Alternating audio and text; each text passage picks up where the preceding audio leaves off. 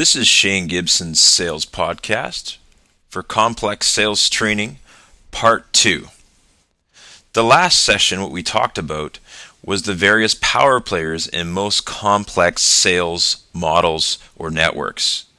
As we look at these core power players, let's just quickly review who they were. Our navigator. This is an individual who directs or plots a course carefully and safely. This is the one who often will orientate us within the corporation we're selling into. They typically won't sell for us, but they'll often help us navigate our way through pitfalls, social situations, as well as understanding the buy-in or the RFP process. Then we had the ruler, which is an individual or group of people who rules, commands, controls, or exercises authorities. This is typically the check writer or individuals who approve a deal. Then we had our users. This is a person who performs an action or job with something. This is the end user for your product or service, or this could be a person responsible for implementing what you're selling. So for instance, if you had an IT solution, they may be responsible for implementing the application of that throughout the whole corporation. Our protector is just that, a protector. It's a person who defends from trouble, harm, or loss within the corporation. This is legal departments, R&D departments, finance departments typically. Our opposer is a person who is against something in speech or action who resists strongly. This particular opposer is someone who often is against our solution or our idea or us as individuals for emotional or personal reasons, not often grounded in corporate reasons. It may even be a philosophical reason why they're against you. Then our contributor is a person that supplies ideas or opinions and often can influence the rest of the network directly or indirectly on our behalf. So we kind of went over who these people were and how to deal with them to a certain level in the last podcast. I want to introduce some other factors we want to look at when we're dealing with these various personality styles. So a couple things we want to look at. Number one is we have to understand with each of these individuals, they may be in very different places within the corporation. In other words, one person could be having a lot of success, going through promotions, really winning within the organization. Their department may have recently got a lot of funding, for instance, because of their performance. There may be another power player, on the other hand, hasn't won in a while. Maybe they've been moved sideways. They've been horizontally promoted. Maybe they're really on the outs with the rest of the organization, or maybe they're just really, really comfortable where they're at and they don't want to make a decision. So one of the first things that I suggest you do when you're dealing with these power players is then identify what situation and circumstance they'll be in. We've got really within our Managing Complex Business Relationships system, which Bill Gibson put together a number of years ago, which most of this podcast is based upon, is really based upon 6 things. So let's look at situational targeting. We have to understand what situation or circumstance our particular power players are in. So we've got what I call primary opportunity, secondary opportunity, or other, or what I'd call lower opportunity for influence. So our primary opportunity power players are the ones who are going to want to make a change, who our solution will have a direct impact positively on their business or assist them. The primary people typically are either struggling or advancing with the organization. So if you've got a user, for instance, who's struggling, having challenges in the workplace, really it's affecting their career, their ability to do their job, if your solution can help that, often they're open to it. If you got somebody who's advancing and growing and expanding and moving quickly, often they'll be open to new ideas and concepts. It's going to support the momentum they're in. Then the second group of people, we may look at them and say, okay, this particular power player, whether it's a user, protector, navigator, whoever it may be, actually isn't quite struggling or advancing, but they may be reflecting or exiting. So this is someone, a stakeholder, who a reflector is someone who's doing well. Really, there's no major urgency. They're not going through any major turbulence or any major growth in their particular position. They're stable. But from an intellectual perspective or an altruistic perspective, this person actually says, you know what? This particular software solution or this particular engineering solution for our organization, although it's not absolutely necessary, we should really look at this. This may be beneficial to the organization overall. And so this is someone who might not be easily swayed or influenced, but they tend to be open because they're reflecting. Then really the fourth person would be someone who's exiting. They could be retiring soon, being promoted to move somewhere else within the organization, horizontally, for instance, or moving to a different department, or just leaving the organization overall because they found another job, for instance. So this person, although you might look at this and say, well, this is not a great candidate for a sales pitch, but in a lot of cases they can be to some degree. One of the reasons why is many of these people may have taken great pride in what they've done and they want to leave a legacy. So the exiters are great people because they kind of want to leave their stamp of approval or leave a good mark on the organization. So this may be something else we want to look at with this particular individual is if they're not struggling and advancing or reflecting, but they're exiting, they can also be someone that can get on side.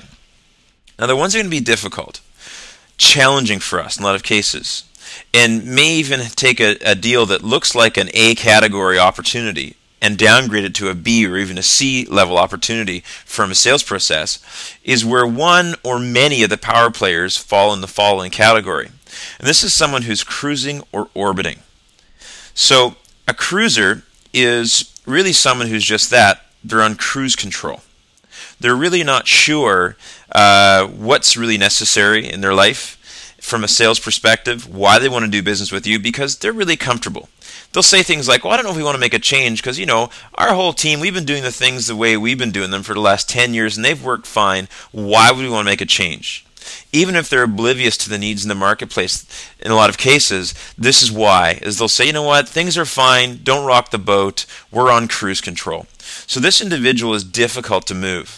I know a particular client of mine was telling that they offered a solution to a certain level of government here within Canada, and I won't mention what type of product or what level of government. But the person in government looked at them and said, you know what, I know this change is going to be beneficial for my particular ministry, but the reality is it's just too much work for me personally to make the change. I mean, I know it's beneficial, I know you're going to save us some money, but you know what, we've always done it the other way and it's worked fine so far, so no thanks. So that's an example of a cruiser. This is a difficult person to move.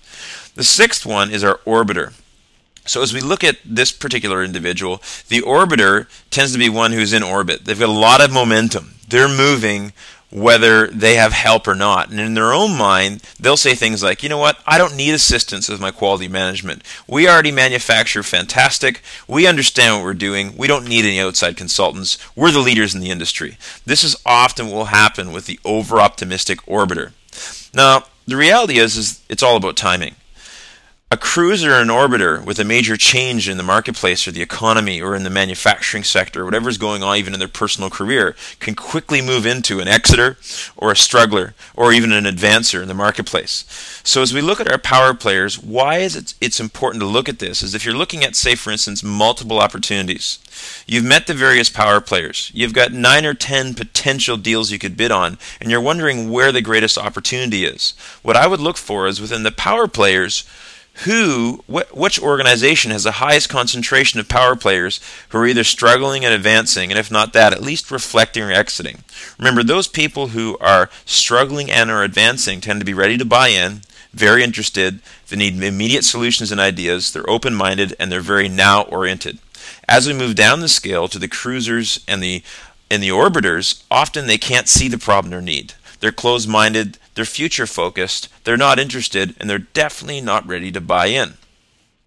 So let's look at, I'm going to introduce sort of one more concept here, and then we're going to wrap this up for this session, and then we're going to kind of wrap it all together in tying it into the stages of individual relationship development in the third podcast in the Complex Selling podcast series.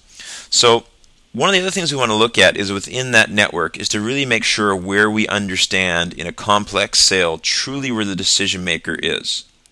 Often within organizations there's multiple networks of power players and pseudo power players, individuals who will pretend or purport to have the authority, or we assume they do based upon their title, but they really don't. So when we look at dealing with the decision makers, one of the things we want to look at is where is the decision made? So decision levels will fluctuate based upon the situations or the circumstances. So here's sort of a quick 9 questions you might want to ask or look at, or factors that will influence where you'll find the decision maker. So for instance, in an organization, the ruler will be found higher up in the organization if there's been a change in executive personnel. In other words, if there's been a lot of shift in executive personnel, often you'll find you have to go higher up to find a decision maker. If your target client, their organization is stable in executive personnel, in a lot of cases, you're going to find the decision maker lower down. If the ruler will be found higher up in the organization if also the organization has an autocratic decision-making style. So if you found the decision-making style is often made at the top by one individual or a small group of individuals, often that's a good sign you've got to go higher to make a decision. Your ruler is going to be found much higher up, sort of in the C-level executive region. If they have a team decision-making style or a decision-making style by consensus, then typically what you'll find is you can get decisions made for your sale, even a complex sale, lower down in the totem pole, so to speak. The ruler is found higher up in the organization if they've had no experience with you. So you as a salesperson, if they really don't know you, often they're going to pass you up in the organization. What you'll find about middle management is middle management are somewhat risk averse. They're in essence paid to reduce risk, do things efficiently, and not cause a lot of waves. It's not until we get higher up that often executives are paid to take calculated risks. So if they've got no experience with you, expect that you'll need to go higher up to get a deal done. If they know you well and the organization trusts you, often you lower down, you'll find people will have discretionary use of large budgets. If they do not know your product or service, you'll also find the decision maker higher up. If they've had no experience with your company, you'll find the decision maker is higher up. If they understand and they've got lots of experience with your company or your industry, you'll find that you can get the decision maker lower down. If the transaction affects the entire organization, and this is really key, is if what you're proposing only affects a small part of a company or a branch or a few individuals, often you can get access to that budget and a decision will be made lower down. But if it impacts the entire organization strategically, you'll often have to go much higher up in an organization to get that decision made. If there are tight financial times in the marketplace or for that company, you have to go higher up to get a decision. If it's good financial times and the company is doing really well or the marketplace is doing well and there's a lot of optimism, you will find that you can get decision making done quickly and at the lower end. And lastly, if it's a large financial investment, and this is key, is large is always contextual. In other words, to a multinational organization like Coca-Cola, $1 million advertising contract is just a line item. You can probably get that decision made lower down at a divisional level. If you're dealing with a medium-sized company, $1 million decision is groundbreaking. It might take them months, even years to make that decision. But from a context perspective, if that organization considers it a large financial investment, you have to go higher up in the organization to get the decision made. And if they don't consider it a large investment contextually, you'll find you can get that decision made lower down within that organization. So I know this is somewhat complex as far as an approach, but there are many factors we have to look at when we're approaching an organization. You will find that to be an effective complex salesperson, to close the multi-million-dollar deals before we're even in the middle of the rapport building and relationship building dance, asking questions and asking probing questions and really doing a needs analysis and assessing needs, what we're going to find is that we first need to really map the organization out strategically to truly understand what we're doing. I often relate a complex sale not unlike strategically integrating ourselves into a new community.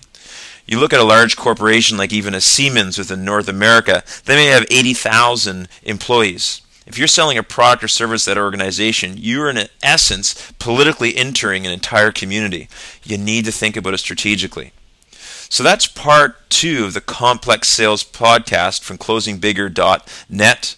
We'll have the next podcast up in a few days. I encourage you as listeners to come to closingbigger.net, enter your comments and questions into this particular entry, and I'll make sure that I'll respond to them in the next podcast. This is Shane Gibson signing off for the Closing Bigger Sales Podcast.